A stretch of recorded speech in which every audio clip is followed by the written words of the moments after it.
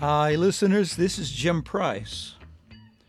I was just talking with disc jockey Scott Williams, and he brought up the age-old question, who rocks better, the Stones or Tull?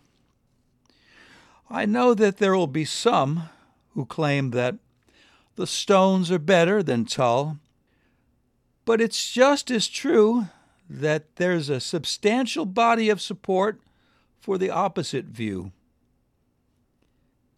If we examine one side of the argument, Tull is decent, it's easy to see why people support that claim.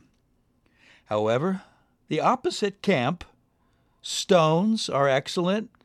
They also have a legitimate case when we look at what they have to say.